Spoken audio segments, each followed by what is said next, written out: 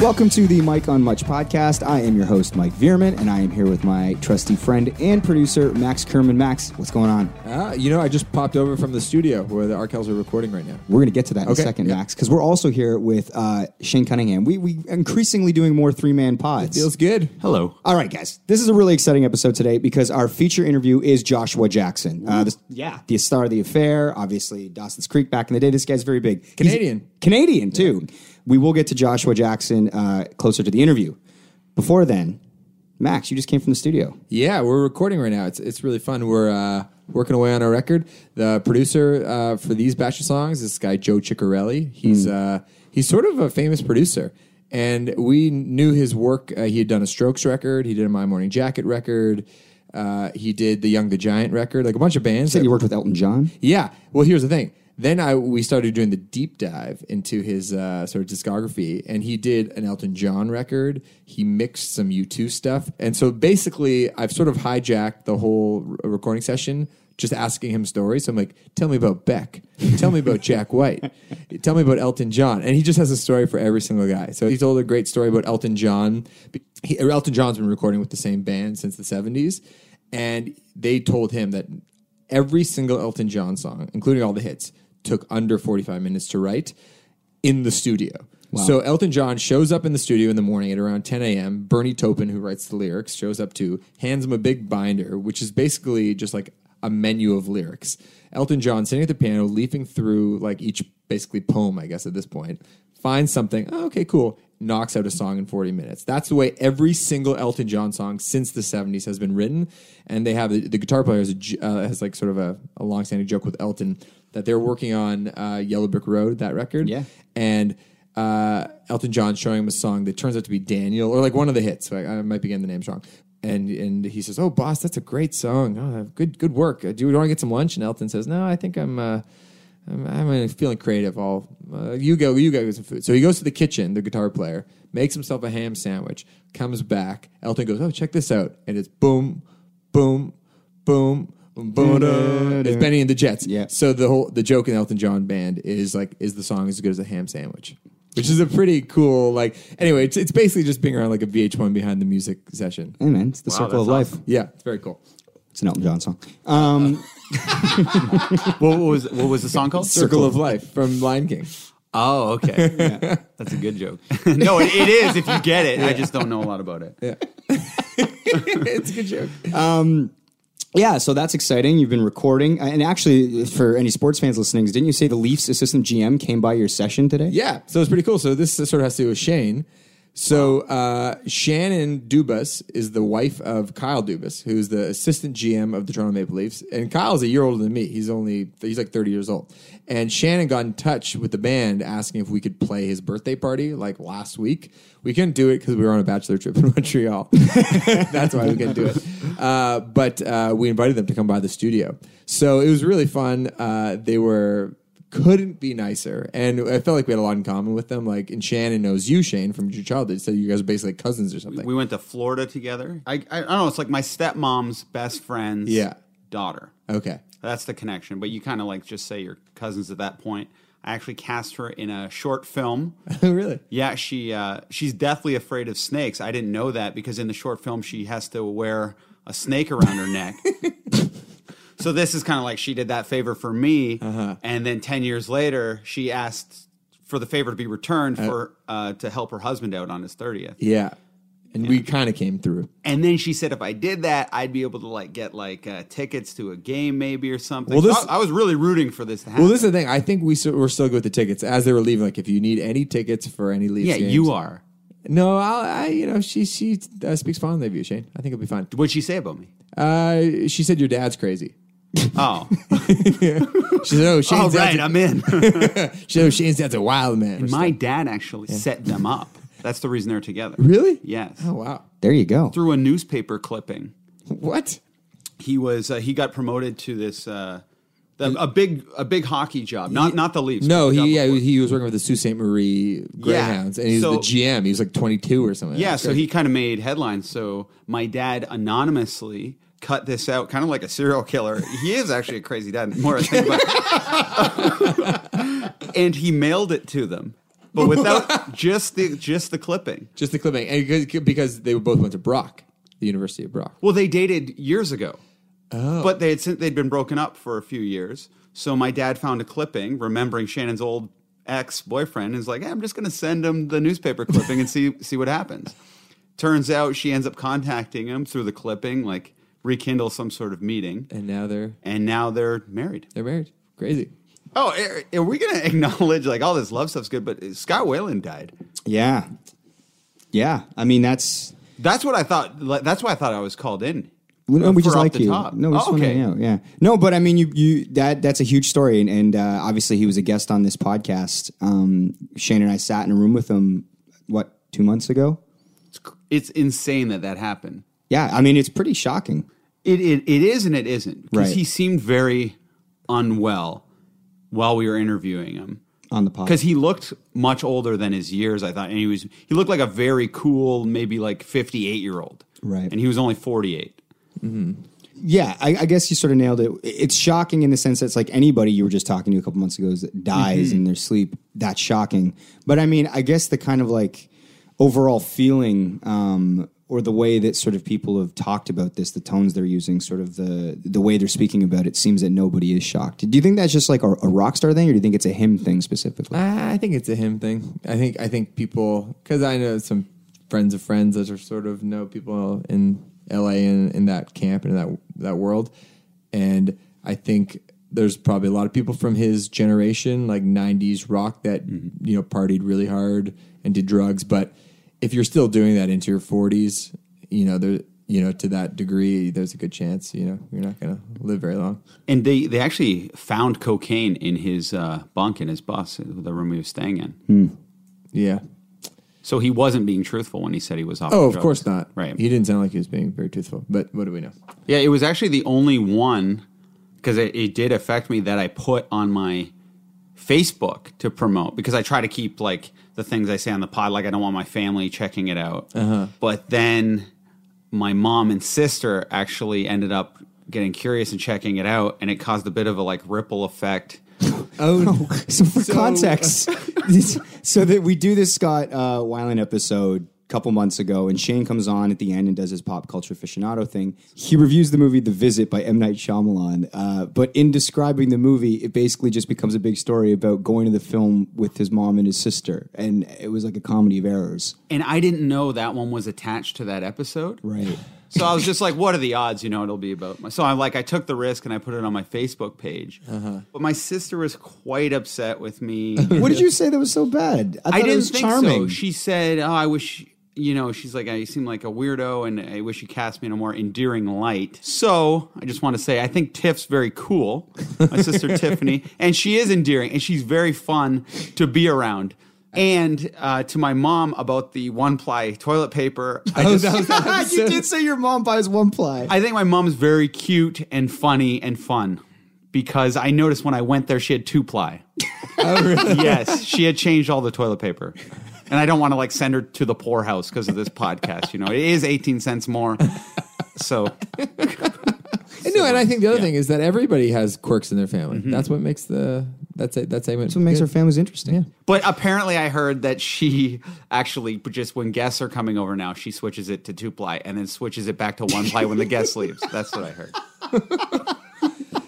My mom still turns off the heat at night in the middle of the winter. Really? Yeah, because she's like, well, you're under a blanket. Why does the heat need to be on? You realize your mom's going to listen to this podcast now and be very upset. I know. See, Max's mom's crazy too. All right, guys, this is an exciting episode because we talked to Joshua Jackson, Canadian icon. I'm saying it. Oh, yeah. Chris Hadfield's probably my favorite interview so far. Yeah. But this is right there, man. You know what? I feel like I wish we had an hour and a half with Joshua Jackson. Big time. He could have talked forever about so many different things. Actually, I was actually kind of nervous preparing for this because I was there for this one. Max you was and there. I were sitting in this boardroom at 299 Queen Street. I will say this just before you get into that. When we didn't know whether or not you were going to be there or not, I feel like my brother Greg and Shane were about to get into a big fight about who got to come with me for this one. I know. And then I just put my foot down and I said, I'm in. Yeah, it was because Greg all of a sudden wanted to go, and I'm like, I'm the backup guy. Yeah. If I'm sick, you're next in line, but I'm feeling fine right now. So yeah, and then I got at the the 13th hour or whatever, like midnight. You texted me. Or that's when I got the text at least. It's like, yo, dude, I feel like it's been too long since I've sat in. I got this one. I got this interview. Yeah, and actually, to be honest though, I think Greg just didn't want you to have the satisfaction because Greg said to me, who said, "I think you should be there. Why are you letting Shane do the interview?" Fucking Greg. He was like, "You're the producer. Shane's not the producer. You should do the interview." You're going to cause a major rift between Greg and Shane right now, Max. My friends are trying to tear me apart. I don't like that. So we're saying this board. You were saying you're nervous. I was nervous because he was supposed to be there, I don't know, 10:30, and it was like 10:37. So like there was tension building, and I felt in the room. I was trying to play it really cool. And then publicist who was there waiting for Joshua Jackson with us goes, "Oh, he's here." When we talked about this podcast, when we conceived of it, the whole thing was we want to have conversations like literally you're sitting at a pub and talking to somebody and saying like, how do you do what you do? Yeah, where were you at when this was happening to you? What were you thinking? Where was your head at? Those kind of conversations, you can't always have them. It always depends on the mood of the room, how much time someone's going to give you. But I felt like Josh Jackson, like you said, he's somebody that you wish you had an hour to talk to. You kind of like he was on Howard Stern, Jake Gyllenhaal was talking about how he almost got the role for Mighty Ducks. I like that you addressed that. Yes. It was a very good answer about Jake Gyllenhaal. That is the tease. You have to listen to it in the interview, which is going to happen right now. I'm Max. Josh. Mike. Mike. Yeah. Pleasure. Nice to meet you. Thanks for doing this. My pleasure. Yeah. How's it going? So far, so good. Yeah. Yeah. When did you get into town? Just last night. It's quick. yeah. Quick trip. Yeah. Where are you coming from? LA. Oh yeah. Yeah. Nice. LA, then down to New York, or down to actually Miami this weekend. Of all things. Is there a press junket there? No, my better half used to be a model way back when, and one of the girls that she lived with in one of those model apartments is married to Jeff Gordon. Do you know the race car driver? Oh yeah. And it's his final race, so he invited us to go down. So we're going to go see the race. Crazy. That's awesome. Yeah, it's gonna be amazing. Yeah. Wow, and that's a big deal for Americans. Jeff Gordon's like yeah, I mean, Michael NASCAR Jordan. is like not my thing Right. really, Mm-hmm. but yeah, it's a very big deal. And when I was living in the Carolinas when I was younger, NASCAR's a big deal. Yeah. And not only is it his last race, but he's actually in contention to win the whole championship this year. So That's crazy. Yeah, we're going to start with the affair. fire away. I've seen every episode. Okay, good. Yes, you're fantastic in it, by the way. Thank you. Your character is far more prominent this season than it was in season 1. It's true in every single way, but in the first season, just by design, the two characters outside of our main characters couldn't be that prominent because we only existed in their memories. So by virtue of giving him his own piece of the narrative, you bring the character to the forefront. But you also do something which is, for me, there's more interesting stuff to be played in the second season because you give the characters an interior life when you give them their own perspective. And so this guy who was, for Noah, a very sort of simple, brutish character, and for Allison, a more complex but still sort of simply drawn character, suddenly gets an entire world of possibilities when you go inside of his skin and you see how he's interpreting what's going on. Far more three-dimensional. It's Exactly. like he's a real person. He's all a of real sudden. person, yeah. And as an actor, is that something that you were like, sweet, this is great? Well, yeah, it certainly provides. I mean, the quality of the writing in the first season is very good. So I was already pretty happy. Yeah.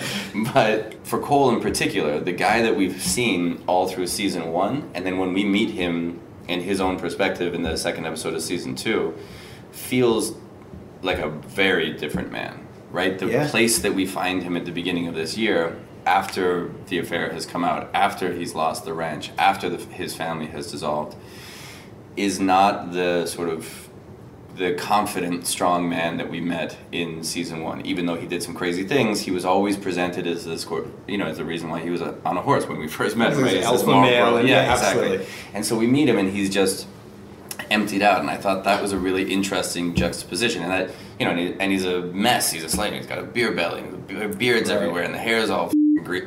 Oh no, it's podcast. It's a podcast. I can actually talk. Swear away. Yeah.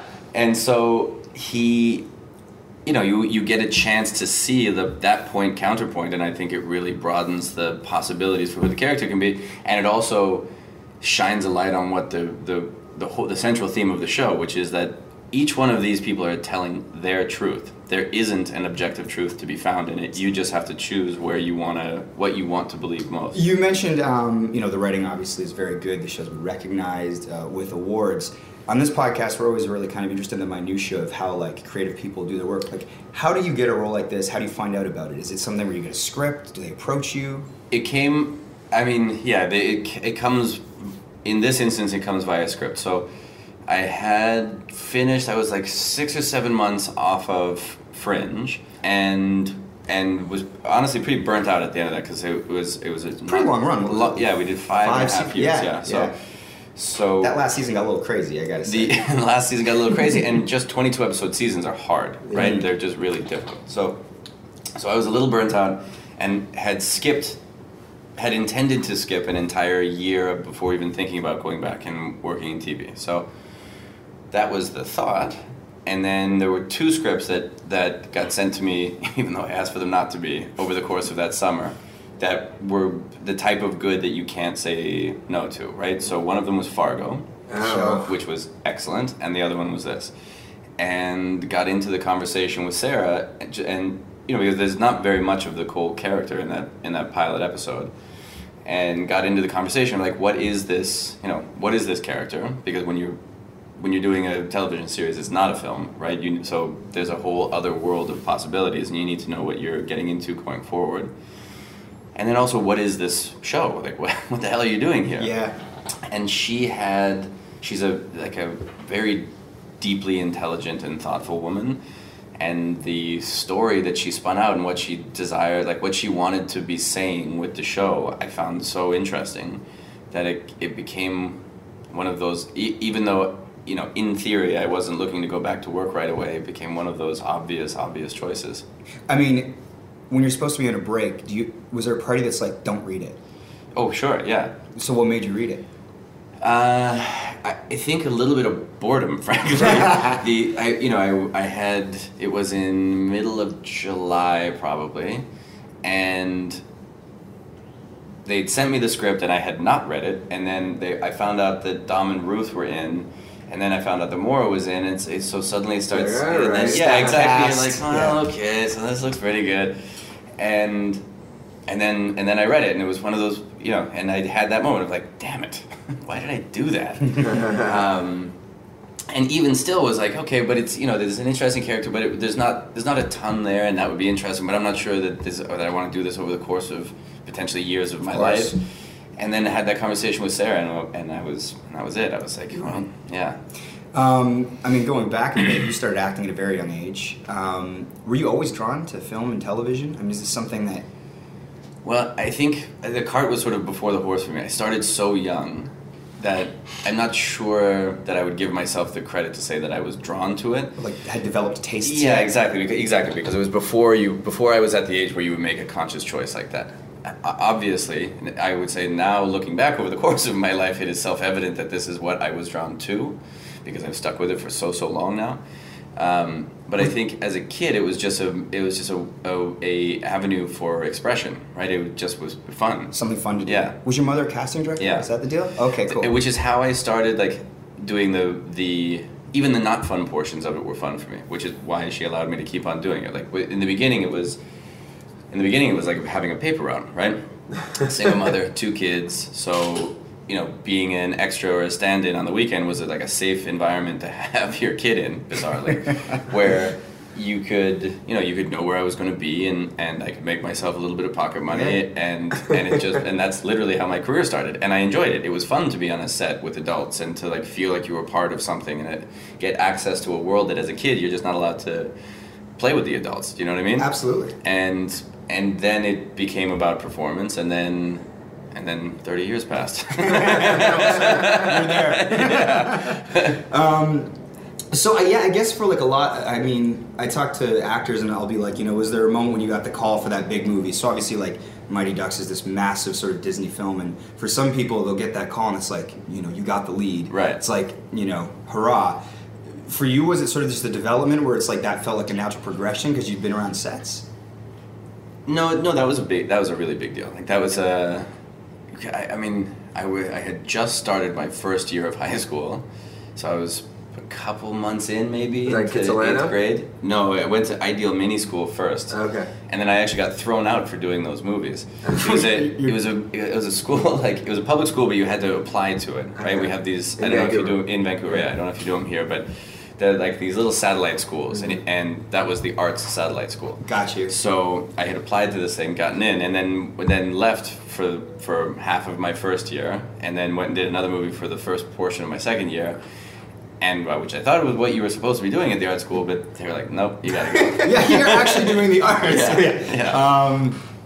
So when you got it, like, I mean, do you remember the feeling? Like, did it feel like things were going to change? I think this might I might have polished this story over time. Memory is faulty, but I think I remember sitting. You had to do a charity drive for the school to raise money for it, and I believe I was sitting on a chair like cold calling local businesses in Vancouver to give $50 to the Christmas pageant for Ideal Mini School when my mom called me in and was like, "Are you sitting down? Because I've got great news. You're going to be in a movie." Okay. Wow. And then that's that. Well, and then lots of things happen after that, but I think I may have actually even fallen out of the chair. I think I understood at that point that something big had just changed in my life, right? Mm-hmm. And it was something that I was, working at hard enough that did feel like an accomplishment. And yet I would say at that age, I was still so far, like years and years before anything that started to approach performance, right? It was just a completely natural thing. I was just a kid. And then we got down there, and actually probably one of the best things that could have happened to me in my career was that Emilio Estevez was in those movies, because he is a very decent human being, and B, has been doing it for a very, very long time. And so took on, for anybody who wanted to listen, took on that mentorship place of, Wow. because we were just, all of us, kids. There was a couple of professional actor kids in there, but most of us were just kids. You don't even know what you don't know. I mean, I remember doing a scene in the first Mighty Ducks movie where, and I think I was just probably bored, we were doing this long scene around a table, and because we did so many takes, I ended up learning all of the dialogue. So I would just start talking every single line. I would do the whole thing around the table, like literally speaking out loud as other people would speak, like da, da, da, da, da, da, da, da, da. And finally Emilio had to be like, you can't do that because they got to record us. And I'm like, oh, like I knew nothing, I was as green as you could possibly be. I actually heard on Stern, I don't know if you heard this, Jake Gyllenhaal mentioned that he'd turned down the Mighty Ducks role. I don't even know if that would have been your someone role, but told me that. I think he's full of shit, but okay. I guess the question would be, I mean, Well, because he would have been 9. right. And how old are you? I think he's grade 9. I think I'm old. Well, how old is Jake I don't Gyllenhaal know. now? I think he's in his. Yeah, he's maybe a little younger than me. Yeah. So maybe he's a I'm liar. gonna call bullshit. Yeah. But I mean, I guess with that, I mean, being an actor is such a sort of, it's an unknowable sort of thing, I think, from year to year, from week to week even. How much of a role do you think circumstance and luck plays in like overall success for anyone in your line of work? A huge amount. Like, is it more than people would like to sort of acknowledge? Because that's scary, right? It's something out of your control. Well, yeah. I mean, so much of it. I mean, look. Let's use Gyllenhaal as actually a really good example. So wherever his career actually did start, whether it was with turning down Mighty Ducks or not, but the first couple steps that he had to take are all circumstance, right? I mean, he and I are of the same age cohort, so we've been auditioning against each other for years and years and years, and I guess I'm right in between him and Leonardo DiCaprio. So there's another guy like. At the beginning, I'm sitting there at those tables too, right? And it just takes that one thing. But then it takes, and Gyllenhaal has done an amazing job of this, then it takes being a really conscientious, sort of like long-thinking actor to get yourself in front of the right material, to work with the right people, to get yourself, to have enough, to be precious enough about your own abilities, to hold out for working with the right directors and things like that. And I think he's done an amazing job of that over the course, because he could have just been any number of the other guys who have come and gone over the course of the last 15, 20 years. But instead he continually pushes into, interesting character work with interesting directors on often very difficult things. Not that every single one of them works, but that's the way to maintain over time and to take a little bit of control back. When you're taking a look at the landscape around you, do you ever see like another actor who you go, oh, that guy should have done that and that and that? Is that Sure. Well, I look back at my own life. I mean, certainly there are you know I don't have to point any fingers to look at a couple of the films that I've done. I'm like, maybe. Yeah. That's a fascinating thought. I mean, at what point did you become conscientious of that? I mean, in the beginning, were you kind of like, oh, I'll take this, I'll take Sure. that? At the beginning, I want to work. Yeah. At the beginning, it was total like. You want me to do what? Yeah, of course I'm going to do that. Absolutely. I get paid? Yeah, exactly. Okay. Yeah, well, and yeah, I mean, you know, that was no small part of it. Like, I was the eldest son of a single-parent family, so making money was that wasn't a side pursuit. Yeah. You know, that was important. Yeah. And it's a large portion of what was so radical for me in my life and in my family's life about Dawson's Creek was suddenly to go from, you know, when people conceive of what that, like when you say, oh, that show must have changed your life, it did, but not in the way that most people think. Like, not in the suddenly you're famous or suddenly you have more options. Suddenly I was making more in a week than most of my friends' parents would make in a year. And my family's financial situation changes from, you know, like working single mother, and we were taken care of. I don't want to like paint some miserable picture, right? Like, you know, our life was okay. But you still worry about bills. Sure, but yeah, my mom is, you know, a single mom raising 2 kids. You are certainly worried about bills and everything else. And then, you know, from that, my sister's able to go to private school and then have get a good education in the States. And so it just like, that was a radical shift in all of our lives. And so the money-making portion was always present for me. Like, it wasn't purely an artistic endeavor.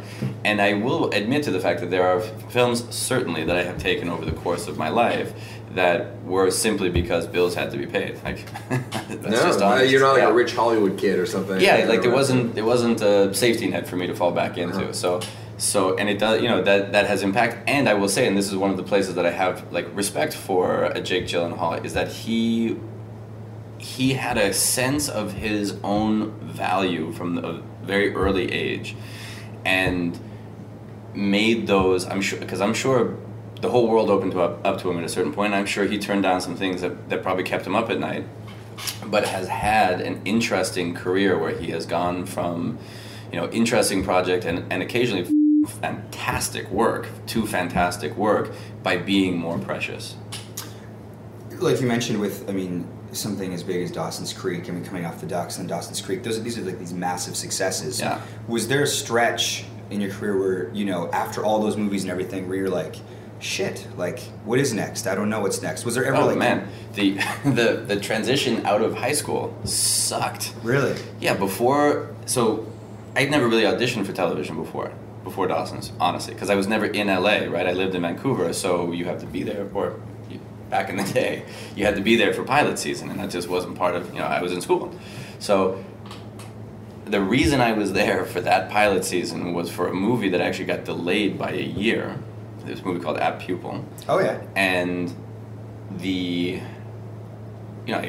was a pain in the ass teenager, so I got kicked out of my house. I was living on my own.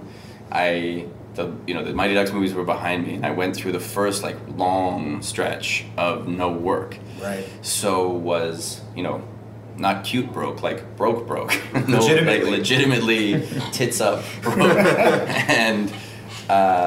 and then, you know, and Apt Pupil got pushed. Like, this was the thing that I was really counting on to carry me through the summer. And got in a time of dire need, a producer that I had worked for several years before, he used to make these, you kind of call them like after school specials, not high quality work, but he made a bunch of them actually for Showtime. I think they aired on Showtime, now that I'm thinking about it. Yeah, that's random. And in a time of real dire need, went to him and was like, I need a job. Like, but I need a job like right now. I just was in that desperate place where I was like, you know, I'm a high school drop. I can't even get a job at Rogers Video. One of the most depressing moments of my entire life was trying to get it. Like, and they were like, "Sorry, you don't have a high school diploma. You can't work here." Yeah. Wow. Yeah. This is after Mighty Ducks. Yeah. Wow. Yeah. Because I got kicked out of high school, and then I got kicked out of my school, and I got kicked out of my house. So, you know, I was putting the nails in the coffin for my youth. And then from as an actor stand, like I went from being a cute little kid to being a totally gangly, young dude. But my voice had like that weird phase that we all go through.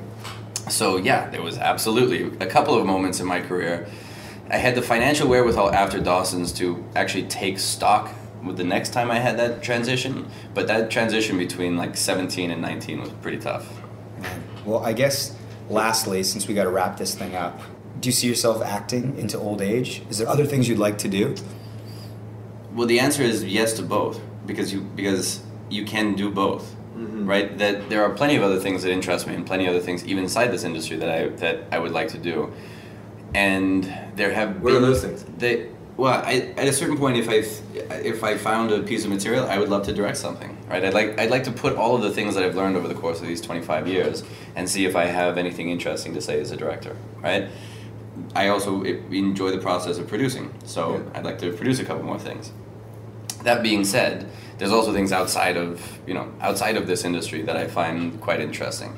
So, unlike most careers where you have to do all of everything or all of something else, this career actually affords you the opportunity, encourages you to go in and have as many diverse interests as possible, because it actually makes the central pursuit, which is acting, stronger the more things that you go out and branch into. That was Josh Jackson. Thoughts? Man, charming mofo. He's, in my opinion, the biggest guest you've had on, for me, and what I consider famous. Yeah, he was great. But this is the Shane segment. Pop culture aficionado comes on the dessert. That's what Maxie calls it. I love it. The people I'm hungry. love it. Give me some sugar. All right. Shane, comes. what have you been doing? What have you been watching? What have you been listening to? Okay, so we were supposed to have a rap battle. That's basically anything we say we're going to do. The previous week, we never do. That's our new theme, I've realized. But we're consistent at that. Yeah. Then we said we were going to see The Night Before. As a group? As a group. Oh, yeah. So got all our friends together to, drink and see The Night Before. We didn't see The Night Before, so I was kind of at a loss of what to talk about. Uh-huh. But then I actually watched something. I actually did something kind of pop culture related. For once. I watched the SNL with Ryan Gosling. Oh, I watched this as well. I PVR'd and I watched it yesterday. It was I found it, did you watch it? I missed it. I will watch it, though. Because, Gosling, I thought it was overall a good episode. I find if you have one or two good sketches in the whole hour that get me laughing, I consider it a pretty good one. Yeah. But when he came out, he was so nervous. Yeah.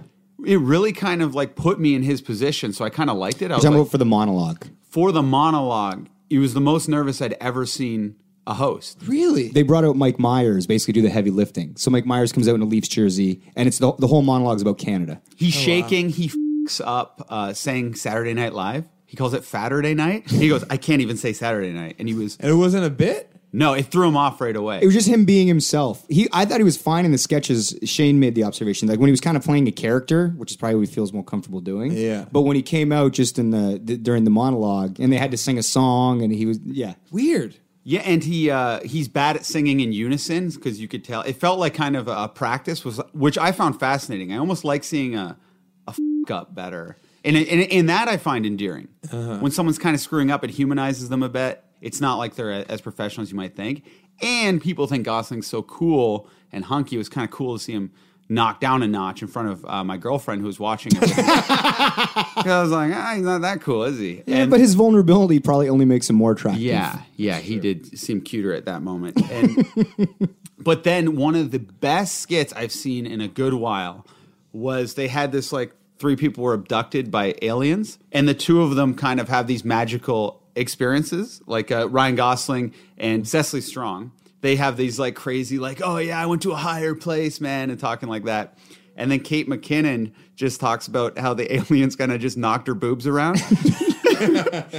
And they kind of like went off protocol, like alien protocol, and basically sexually harassed her, and including with like an alien lookout to make sure the boss wasn't coming. Well, they fondled her tits. I think it was an instant classic.